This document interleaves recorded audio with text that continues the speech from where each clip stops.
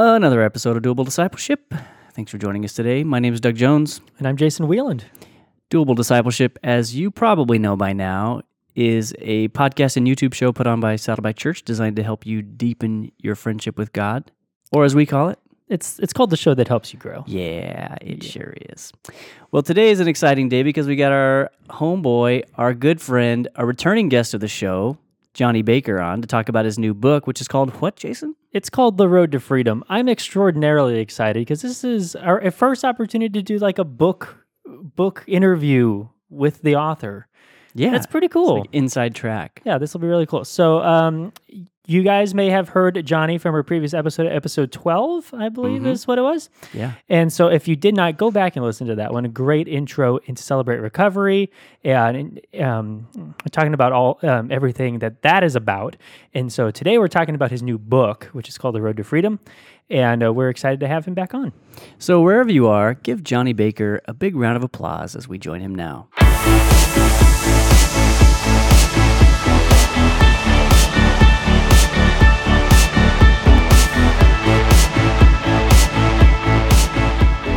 We're here with Johnny Baker. Johnny, thanks for coming. Hey Welcome guys, thanks for back. having me back. I don't know, round of applause for first-time book releaser. Yes. This is Thank you. very, Thank very you. cool. Thank you. Once Excited. again, this is the, I don't know which Get a camera. good There we look. go. You don't have a camera. Put it in I Johnny's. Put one in. I am. It's It's in in- Johnny's view. All right, we'll figure that out. We'll figure It is that on out. Johnny's camera. Yeah. We should just put it here the whole time. I'm just kidding. Yeah, I know. We have a book stand. We should have sat it up right here. Yeah. Well, man, we're excited to talk with you today. Thanks, man. Got a few questions. We just want to kind of pick your brain a little bit, help people understand what this book is all about. Great. Yeah. And I'm excited to dig into it. Yeah. You want to lead us off, I Jason? think I got the first question. All right. So, Johnny, so how have you seen God use your story as a testimony for his love and grace? Yeah. I mean, I think that's so much of what at least the beginning of this book is about. So I've been a part of Celebrate Recovery since it was founded in 1991 here at our church, Saddleback Church, by Pastor John Baker and Cheryl Baker, who by their names sound familiar because they're my parents. Just incidentally. Yeah. And so being a 15-year-old kid, they wouldn't leave me at home alone. And I had to, kind of come with them. They're smarter than they look. And so they had me come with them on Friday nights. And so a big part of the introduction of this book is just me going through kind of how I got started in Celebrate Recovery and the whole thing. And part of Celebrate Recovery in general are testimonies. It's what God is doing in our lives. And I have seen in my life and in the life of thousands of people from all over the world how God can work through a sanctification process like Celebrate Recovery to help us overcome our hurts, hang-ups, and habits. And then not just to do that selfishly for myself, but then to be able to be a part of other people finding that in their lives. And the cool thing about that at Celebrate Recovery is you don't have to be a pastor, you don't have to be a baker, you just need to be in the program, and you can be a part of that in other people's lives as well. Yeah. And so for me, it's all about testimony. It's all about hearing how God has worked in people's lives. And, whether that testimony is the most exciting testimony you've ever heard or one that somebody would say is vanilla and kind of plain, you go, Like mine. I called it out because we had conversations about this not that long ago. But the idea that a testimony doesn't have to be this, amazing story of, addiction and all those things. It can be, this is how God has worked in my life and helped me overcome something as simple as putting, wanting to look like I have it all together, or judging other people or body image or whatever that thing is. So, that's an exciting part of recovery for me. Yeah. And God uses our testimonies and in ways that I think we're not really able to see on our own until somebody else points out, oh, do you see how God's worked there? Do you see how God's doing there? And, at Celebrate Recovery, we alternate lessons with testimonies. And I don't think there's ever been someone who has shared a testimony where somebody hasn't said, that was my story. And the funny thing about it is the stories can be wildly different. And you go, no, that was nothing like your life, but there's a part of it that resonated with that person, And so kind of in that way that somebody will come to Saddleback and they'll say, I felt like Rick was talking directly to me. When somebody shares their testimony, it has a similar effect because it's allowing people to see what God has done in your life. And so I've been able to see that happen for me lots and lots of times where you start talking to somebody about your life and your story and how God showed up for you. And all of a sudden they go, well, I'd like that as well. Yeah. And the story of every single believer is a recovery story. Right. Because each and every one of us is turning from something old and becoming something new. Yeah. we're turning from an old way of being and thinking and doing and into something different. That's why what you do is so similar to what we do in terms of moving people along this discipleship journey. Yeah.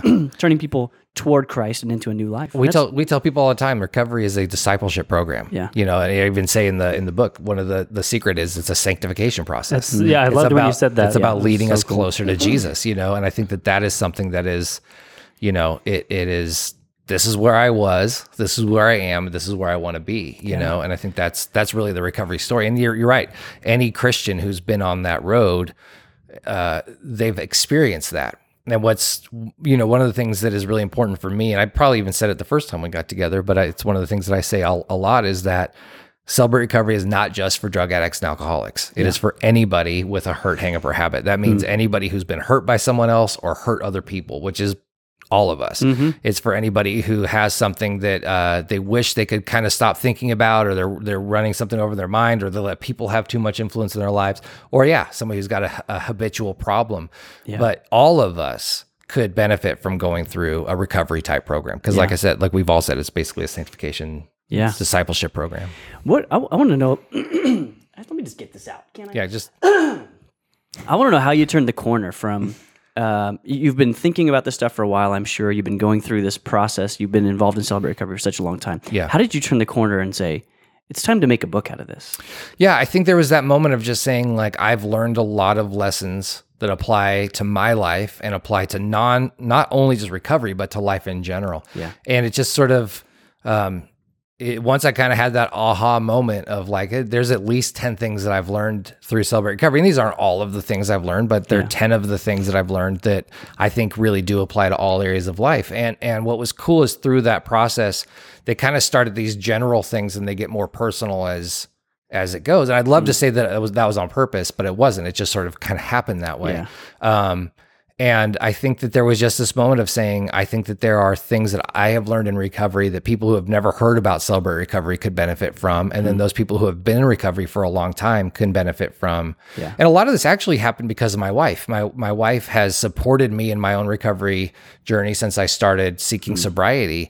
But because we had young kids, she wasn't able to attend Celebrate Recovery for herself at the time. The way she helped me was she took care of stuff at home on Friday nights when I was gone. And she took care of stuff when I had to go to meetings and was doing my, when I was really chasing sobriety. Yeah. And she supported me in that way. Years later, she was able to do recovery for herself. And she began telling me, well, I can apply recovery to this parenting situation. And I was like, by this time I'd been on staff for a long time and had seen all this stuff. And I'm going, oh yeah, I guess recovery does apply to parenting. That's so interesting. And she was able to kind of, as she applied her recovery to her life and had she's not an alcoholic. It's just not an area of interest for her. She's never been a drinker, wasn't ever into it. And so she's applied it in different ways. And she just kind of, in a number of different ways, just gave me these big aha moments of like, oh, right. Recovery doesn't just apply to one part of my life, but it applies to every part of my life. Yeah. And so I think that those situations kind of came together. And then, the coolest thing is once I started, it was just like, all of this has to get out. This just has to get out of my fingers, And so I would sit on, at nights and weekends and things like that away from work and write, and just at lots of coffee shops and lots of late nights at my kitchen table, just all of these words have to get out of me right now, So. I'm sure there's an aspect of you kind of like the dam breaks a little bit and you start flowing and then it just starts rushing. Yeah. And the worst part of it is then it's, time to go to bed, or a kid starts crying, or you got to go to a meeting or something like that. As you're mid-sentence. Yeah, exactly. Exactly. Totally. But one thing too, like, I don't know if there's any writers out there, but one thing I learned is if you're having a thought and then you get a new thought on something else, don't try to fight that. Yeah. Close that document, open a new one, and start writing that new document, because chances are you'll come back to what you were writing. Yeah. But there are plenty of times where I lost ideas going, no, I'm writing chapter 2 right now. And I have an idea for this other lesson, and instead just going, okay, put that away, write this other thing, somewhere. then I Don't can kind lose of it. go back, For so, sure. but yeah, you're right. There are just those moments of, where it just feels like I'm in the zone right now, And then there are also moments where you're staring at that blank screen, that cursor, it's closer to the deadline goes. Writer's just block looking- is real. Look at that, you're going, No. I've had all the caffeine and I still have no ideas. Dude, you say something in the book that I think is really great. You talk about how nobody escapes pain. Yeah. Pain comes for everybody. Yeah. And then you talk about how pain has a purpose. Mm-hmm. Can you talk a little bit about how you see Jesus Christ using pain for good in people's lives? Yeah, I believe Jesus will use the pain in your life to get your attention. That when things are good, I notice for myself, when things are good, my quiet times lack, my prayer life gets a little spottier because I'm feeling good. I'm running I'm running well. When my life gets worse, I start leaning on God harder. Yeah. And the idea is, well, what if I was able to lean on God during those good times as well? Maybe they wouldn't get as bad, right? Yeah. But I do believe that God is going to use pain in your life to get your attention. I say it's a great motivator. Yeah. And C.S. Lewis said that pain is God's megaphone to a deaf world, and that when we're having a good time, God can be sort of off on the shelf a little bit. When we're hurting, we spend more time with him. And I relate it to toothaches. I don't like going to the dentist. I'm not a fan of that. And so, but one way I go to the dentist is when I am in pain. Yeah. When my tooth really, really hurts. It's gotten my attention, and now I have to do something about it. Yeah. What I'm trying to get better at in my life and in my my tooth care is to say, maybe what if I do something when I notice that pain? Instead of when that pain is unbearable. So if it's something in our lives, when you start to notice that something is out of whack, maybe the relationship doesn't have to dissolve before I begin to work on the relationship. Maybe the issue in my life doesn't have to spin out of control and cost me all of these things before I begin to deal with it. Because I believe God's only going to turn that pain up in your life and allow you to experience that pain until you do what he wants you to do, which is turn to him. Yeah. And so pain is a motivator. I believe Jesus allows that to happen in our lives so that we turn our lives to him. Yeah. And the hope is that we get better and quicker at turning to him when the pain in our life shows up. But I think pain is as a parent, there are times where you use discipline as a way to get your kids' attention, and I'm going to keep taking things away until you do this. I believe God does the same thing. I'm just going to keep turning that up in your life until you finally turn to me. And then when you do I'm here for you. I'm going to work with you and I'm going to help you. And there's no substitute for it. No. Nothing speaks to us the way pain does. No, and it cuts through the static. You can be going really well, and we've all had those experiences too, where you're having a great day, and you're like, the sun is shining, the birds are chirping, life is amazing, and then 10 seconds later, you can't remember that great day anymore because now things have fallen apart. Yeah. And same thing as a slow building pain, that real quick acute pain can get your attention really quickly. And I think what happens a lot for people in recovery is we look for other things to take care of that pain, to numb that pain. My experience with alcohol was it became medicine for me. I wanted just to kind of turn the world down a little bit. I wasn't out partying and doing all that kind of stuff. It was a lot of time in my room. We had a den and the lights off and just watching, a movie and just kind of putting the world away. And I was trying to cover up pain. And it wasn't until, you kind of do some work in recovery where you begin with your core issue, the thing that's causing you pain right now. And you start to get a little help in that issue, no matter what that area is. But then you dig a little deeper. We call it a lot of times peeling the onion, where you get to the next layer down, The hope is to get to that core issue, that thing that really is causing the pain in your life. Because alcoholism was a symptom for me. It was causing me pain, but it wasn't the core of my pain. It was a symptom of my pain. Yeah. It wasn't until I began to dig down to what I believe today, and maybe there's even layers underneath this, and that's the part of recovery is it doesn't stop for me. But anxiety and low self-esteem tend to be those triggers for me that cause me to want to do other stuff. And so what I'm trying to do now is apply the principles of recovery to those what I think are core issues, because if I don't deal with those, it'll just become something else. Yeah. It'll just become another thing that I begin to cover up that pain with. Yeah. And because pain has to be dealt with. Yeah. It has to be dealt with. You're either going to go get a cavity drilled or your tooth's going to get pulled or you're going to get a root canal. But at some point, that pain's going to get dealt with. Or you're going to try to numb it with some other process. But you're going to do something about it, whether healthy or unhealthy. And that's what's so special about the book being called The Road to Freedom is you see, there is a path to freedom. There is a path to, and that's found in Jesus. Right. And that's what you point people to in the book. Jesus tells us over and over and over again, you've been called to freedom. Yeah. And I think that's the thing where so many of us feel like, now, does that mean I'm not going to sin ever again? No. Does that mean that I'm free to drink? No. right? Like there are certain things in my life I have to put boundaries on. Right. But the reality of it is that, and this is something I didn't understand early in recovery. When I first attended recovery meetings, court-ordered ones, what I didn't have a problem yet. I remember somebody saying the day I was able to admit I was an alcoholic was the most freeing day of my life because it meant I never had to drink again. And me in denial sat there thinking, there's no freedom in that. Because once I admit I'm an alcoholic, I never get to drink again. Yeah. It wasn't until years later that I went, oh, I get that now. The freedom is in not having to. Yeah. It's in being free of the desire. It's in being free of the need. It's in being free. It's not, well, I could go do whatever I want now. It's don't use your freedom to indulge a sinful nature, rather serve one another in love. And I think that's the key there. God has called us to a free, abundant life. My sponsor, Mac, always says, do you think John 10:10 happens when you go to heaven?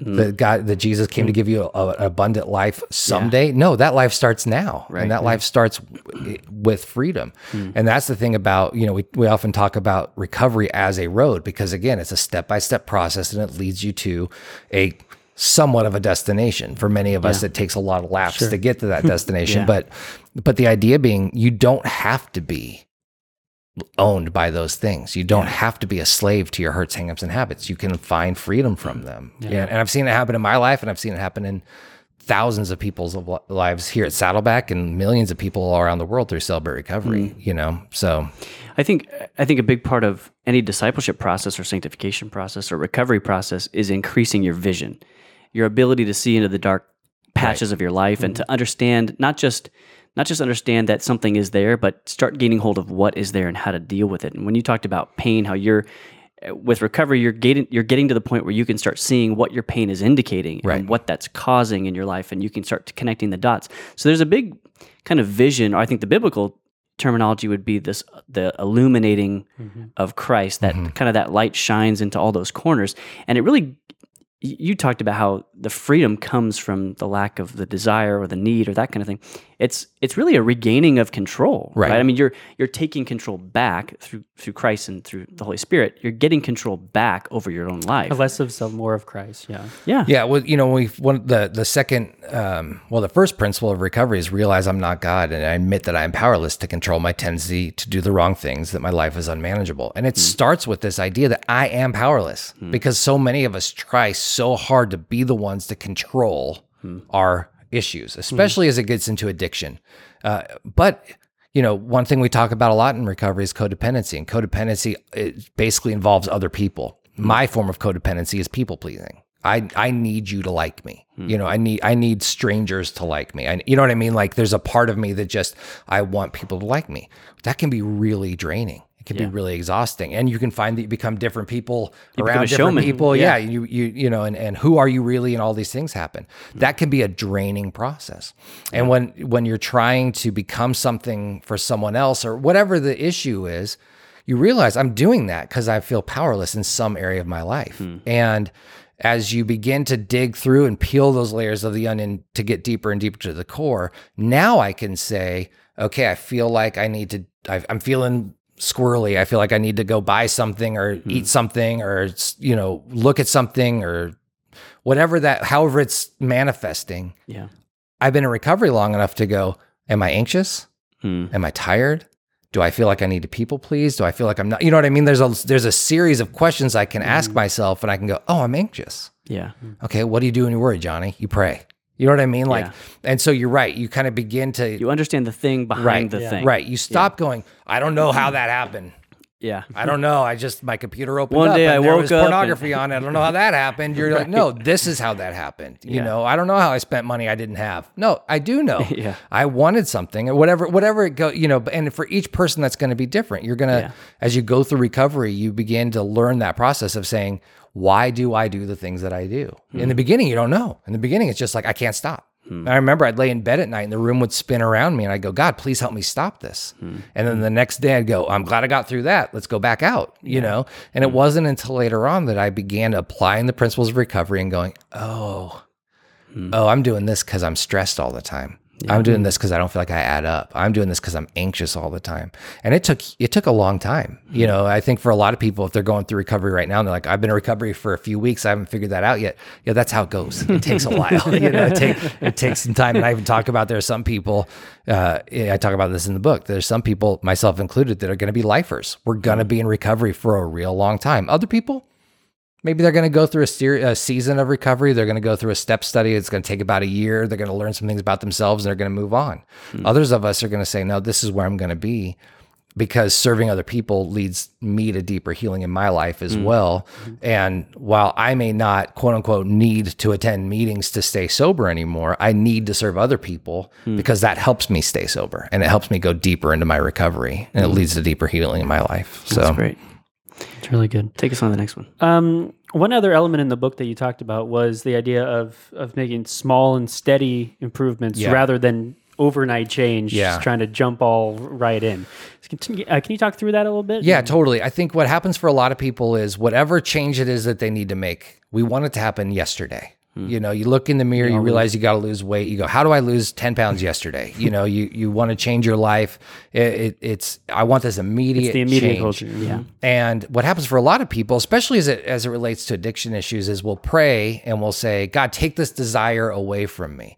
And now, I got to be honest, sometimes he does. I know people who have prayed that prayer and God has taken the desire for them to drink away. Other people, like myself, it was a slower process to get there. The reality of it is, though, is that if we look for overnight change, we're actually going to burn out because it's not really sustainable and it's not actual change. But small, steady growth, small, steady improvement is actual measurable change, where we can say, I'm changing a little bit every day. Now, does that mean if I'm drinking 12 beers a day, I'll drink 11 tomorrow and count that as change? No, there are some things that we need to look for. We need to look for some change in. But to say, I'm going to be perfect, I'm going to be made completely just new and done, and I'm never going to struggle again, that's where we get in trouble. Yeah. But if we can look for, especially in relationships, if we can begin to look for, are we changing, or is he changing, or is she changing, or am I changing progressively and slowly, that's actually sustainable over the long run. And I talk about this in the book, but I relate it to marathon training. A number of years ago, I tried to run a half marathon with my brother-in-law, and he gave me a program on run a mile, take a day off, run a mile, take a day off. And I did that for about 3 days, and I realized that I'm way too athletic for this program. And so I was just going to run a ton. Yeah. And ended up blowing out my IT band and bruising a bone in my foot because I ran 120 miles in 6 weeks after not running at all for decades. And so really overdid it. But in my quest to become a marathoner, I went from 0 to 60 real fast. Yeah. When I got healthy again and healed up and the doctor said I could run again, I laced up my shoes and went out the door and just was like, I hate this. What am I doing? And never ran again, and still haven't all these years later. And I go through the math of instead of doing that, let's say I'd run 10 miles a week over all these years, it'd be thousands of miles racked up instead of 100 miles racked up. Yeah. And I think that's true in our lives as well. When we try to do all of it right away, the change isn't sustainable. It's you know, when you talk to the folks from the Daniel Plan, they'll tell you too, if you try to change everything all at once, it's not sustainable. Yeah, but if you try to make small, steady improvements, and that's really where the steps come in and the principles come in, because they really help us go through it, you know, and lead us through this process. Yeah, it's something that we talk a lot about on our team, and we talked about it in the habits episode that we did a while back with Rob. It's just the idea of, if no matter kind of what it is that you want to start or stop, right? You know, it's hard to go either full out or cold turkey. Yeah. It can be hard. Yeah, and one thing I've learned is that it's really easy to start a bad habit. Yeah. And it's really hard to start a good one. Mm-hmm. And the inverse is true as well. It's really easy to break a good habit and really hard to break a bad one. I don't know what that is, but you know, just whatever you're talking about there. And I think to give yourself some measurable goals. So if it's a budget and you say, I'd like to save money. Well, saying I want to save money is just as good as not doing anything, but saying this is the budget program we're going to use, and this is how much we're going to save, and this is what we're going to do with it when we do. That gives you some goals. That gives you a process to set out and something to measure against. You know, so whether it's, you know, if it's a diet, I want to lose this much weight and I'm going to do it this way. Well, if you say I'm going to lose 100 pounds this month, forget about it. You know what I mean? And so same thing with recovery. I'm going to stop drinking. I'm going to stop being a jerk. I'm going to do all of those things are going to happen, but they're going to happen in small 24-hour increments. And I think that's the thing that can be frustrating is people often say like, when is my spouse going to notice how much I've changed? And it's like, maybe not for a long time. Yeah. That's why you come to group and we notice how much you've changed, but she's watched you or he's watched you go through years of this, Yeah. and they've watched a little bit of change happen. We want to see progressive change that builds on itself. Yeah. I think and that's what's so special about it too, is that down the line is your character will change. Right. You may not realize it, but the people around you will. And that's why accountability and fellowship is so important, not just in recovery, but I think in the Christian walk, because I think so often we don't recognize the things in ourselves that other people do, bad or good. You know, we may not realize that my temper has gotten really short, but somebody around us can go, why'd you talk to that waitress that way? You had to wait 2 minutes and you snapped at the waitress? Not that that's ever happened to me, but, you know, I've heard people do that. But like somebody else can look in your life and hopefully gently and lovingly say to you, hey, that's out of whack. Same thing on the other side of it. As you grow, somebody might say, you're a totally different person than you used to be. That would have set you off. And now you looked at it and you chuckled and you went, okay, waitress was late or whatever it was, you know? But I think sometimes we don't notice those changes in our lives, but someone else around us can point it out to us. And I think it's really important. I think it's important that we do that for other people as well. That, you know, we say to each other, hey, good job on that. Yeah. Yeah. You know, you totally could have gone off the rails and instead you did this, or I noticed some change in your life. I think it's really important that we encourage each other. And it's not something that we're really kind of culturally told to do, but it goes a long way for sure. Yeah. Yeah.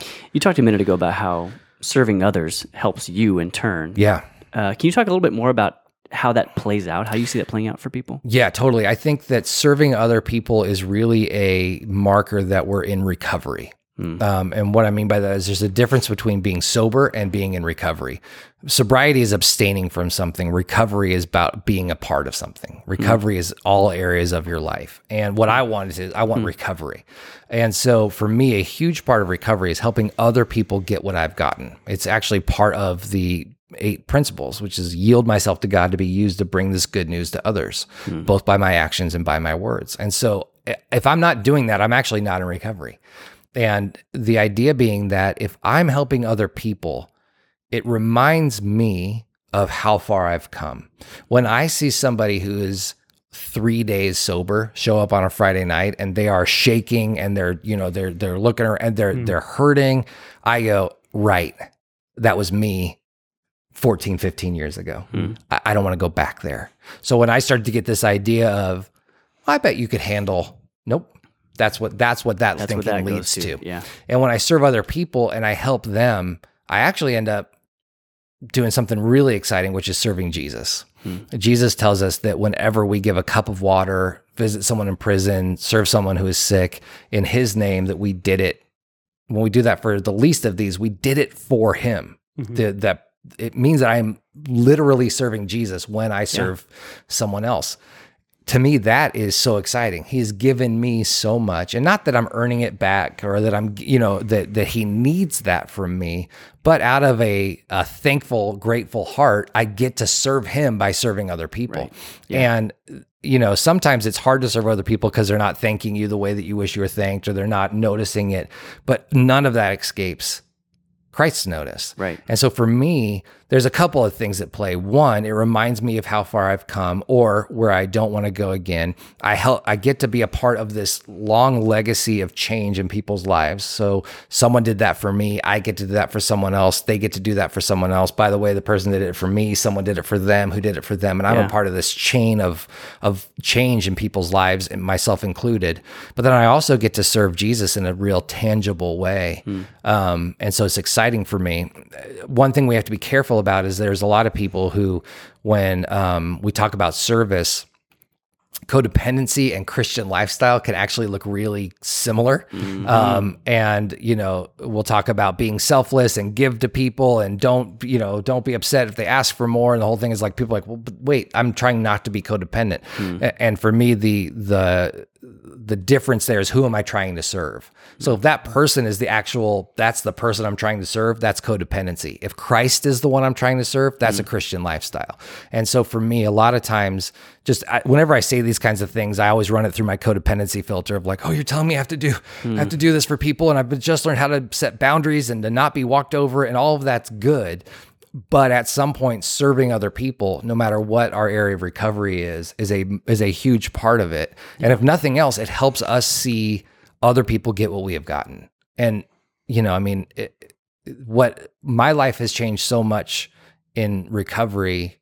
I want everybody to have what I've gotten. I want everybody to get a taste of what Jesus has done for me. And if that means that I'm going to schlep around some water on a Friday night, great. If that means I'm going to teach on Friday night, great. If that means I'm going to pick somebody up and take them to an appointment if I can, great. And so I think but service really, it takes us out of it, and it helps us put some of our focus on other people. And for a lot of us, that's a foreign idea, because I'm thinking about myself a lot of the time. There's got to be something so special too about being a part of this family that is serving together, that is doing together. Everybody, you get to know more people, and people come around you, offer encouragement, that kind of stuff. And you're a part of this group, this family, and just watching people's lives change, man. I mean, watching somebody come in with their hat low and their arms folded because they don't want to be there, to within a matter of months raising their hands in worship. You go, what else would I want to do? You know what I mean? And then they're bringing people, and they're keeping that thing going. And it's just like, it's the thing where it's a very special thing to be a part of, you know? And so I love it. And I want more people to be a part of it. I want more people to get a sense of that. And so that's part of why the book. I want more people who have never heard of recovery, who wouldn't even think recovery is for them because they think Celebrate Recovery is just for drug addicts and alcoholics, are going to say, oh, okay, wait, maybe it is for people like me, and in fact, it's, here at Saddleback, 1/3 of the people who attend have drug and alcohol issues. The rest have a wide variety of other issues. And so, my hope is that other people will get that as well. Yeah. Great. So, We'll wrap us up. You got one more question there? Yeah. I wanted to spend a little bit of time talking about how we can encourage our loved ones or family, friends or whatever, who are going through a hurt, a hang up, a habit or whatever. How can we come around them and love on them best and encourage them best? So let me first say that if you have somebody who's a loved one who's in a situation where they need recovery, but they haven't yet sought it out for themselves, that could be a really difficult situation, whether it's a spouse or a child or a sibling or something like that. And I think the closer the bond is, the harder that gets. And so I would just say, first, it's not your job as the loved one to fix that person. You can't fix them anyway. And you might think you can. That's why we have groups for you, Celebrate Recovery as well.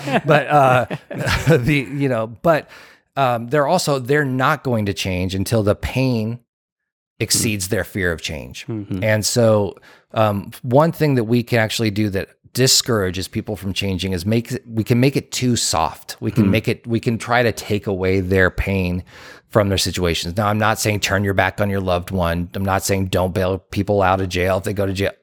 Those are all things that you're going to have to decide on your own. But the reality is that we can be a little too soft and keep people from feeling the pain that they really need to feel in order to change. So the first thing is, if you have a loved one, you can't change them. The second thing is, if they are going through a hard time, you may need to back off a little bit so they feel the pain of their choices a little more.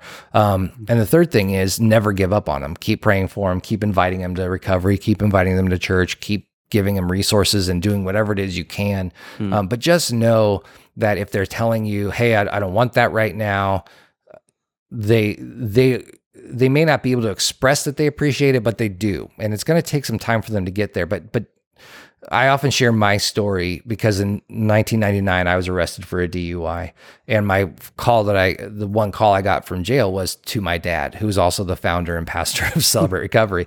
And I'm sure there was a moment, now he won't admit this, but I'm sure there was a moment where he must have been really upset, really hurt that his son, who had watched him go down this road had made some of these bad choices himself. And, it was probably a little embarrassing for the founder and pastor of Celebrate Recovery to have a son who had just gotten arrested for a DUI. And again, he's never admitted that, but I can just imagine.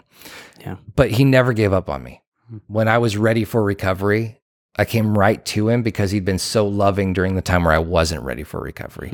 And he was an amazing example for me now to say, yeah, he had a conversation with me on the way home from jail that night. He said, hey, you're making some bad decisions. I think you need to take a look at your actions, but it's up to you. I knew where to go. He could have, guys, he could have gone off, he could have, how dare you and all this stuff. And what are you doing? But he didn't. Yeah. And, but when I was ready, again, he was the first phone call. Okay. I've been trying to do this on my own for like the last 30 days. I'm exhausted. What do I do next?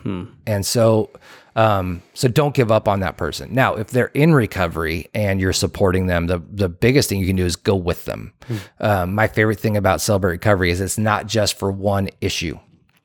So if your spouse or your sibling or your kid has a drug or alcohol issue or a spending issue or a pornography issue or an anger issue, they can attend for their issue and then you can attend for yourself as well. And it's really important actually that you do, because you're going to find healing and you're going to find other people who are going through that same situation, and you're going to get a little encouragement, not a little, you're going to get a lot of encouragement and a lot of tools and things like that will help you figure out how to help them, and also to deal with some of your own onion, because we all have those issues. And then just know that this is while there is a road to freedom, it's not a straight line. It's not the kind of thing that you start one day and 12 steps later, you're fixed. It's going to be a windy road. There's going to be ups and downs. There's going to be all those kinds of things. But the best part about it is that we have a forever family of people at churches all around the world who do Celebrate Recovery who are walking that road with us. Yeah. And so I would just encourage you to become a part of it. It's one thing to cheer that person on from the sidelines. It's another thing to walk next to them and say, hey, I've got my own issues too. As I shared about my wife a little while ago, when she went through her own recovery, we actually began speaking the same recovery language, because they're, just like in Christianese, there's recoveryese. There's things that we say that other people don't understand. I know we're running out of time, but I'll never forget one night I came home from a recovery meeting and she said, hey, you seem off. You okay? And I said, I'm in my head. And she goes, I hate it when you say that. And I said, why? And she goes, because I don't know what you mean. And I tried to explain it, but it's something that's kind of hard to explain.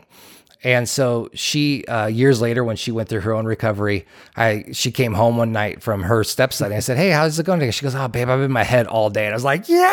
And she's like, that is such a weird response. And I said, no, you get it. Like we're speaking the same language now. And so we went from supporting each other to walking on the same path together. And it's such a change, because we're on the same team and we want the same stuff and the whole thing. So, being the loved one of someone who's in recovery can be really tough. And so that's why I always suggest you get into recovery for yourself as well. So tell our listeners and viewers, if they want to get connected to Lake Forest Celebrate Recovery, give them all the info. We'll put it in the show notes too. Yeah. So Lake Forest, we meet here at Saddleback Church every Friday night, 52 weeks a year. Even if that Friday night is a Christmas, we're still here. We meet from 7 to 8 o'clock, usually in the worship center here at Lake Forest. And then we split up. All of our groups are gender specific and recovery issue specific here on Friday nights. So that would be your first step. Show up here and become a part of it. If you're not in one of the Saddleback campuses, we do have it at some of the other campuses as well. You can find out all that information on the website, when and where they meet. Cool. But if you're listening to this from someplace else or watching this from someplace else, you want to get involved in Celebrate Recovery, there are 30,000 of them all over the world. And so celebraterecovery.com is a great resource.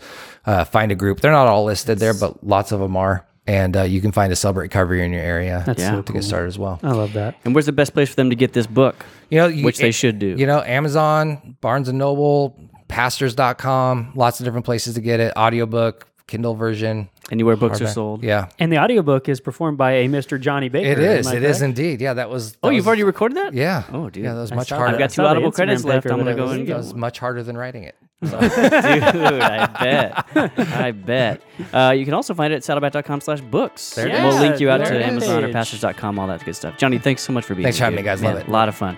We'll have you on again real soon. Sounds good. Everybody, thanks for watching. Thanks for listening. We love you. We'll see you next time. If you're a podcast listener and you enjoyed this episode, consider giving us a rating or a review on iTunes. If you do, you'll help other people find us in the future. And if you're thinking, hey, listening's great, but is there a way I can watch these episodes? Yeah, there is. Subscribe to the Saddleback Church YouTube channel for video versions of these conversations, plus lots of other video content.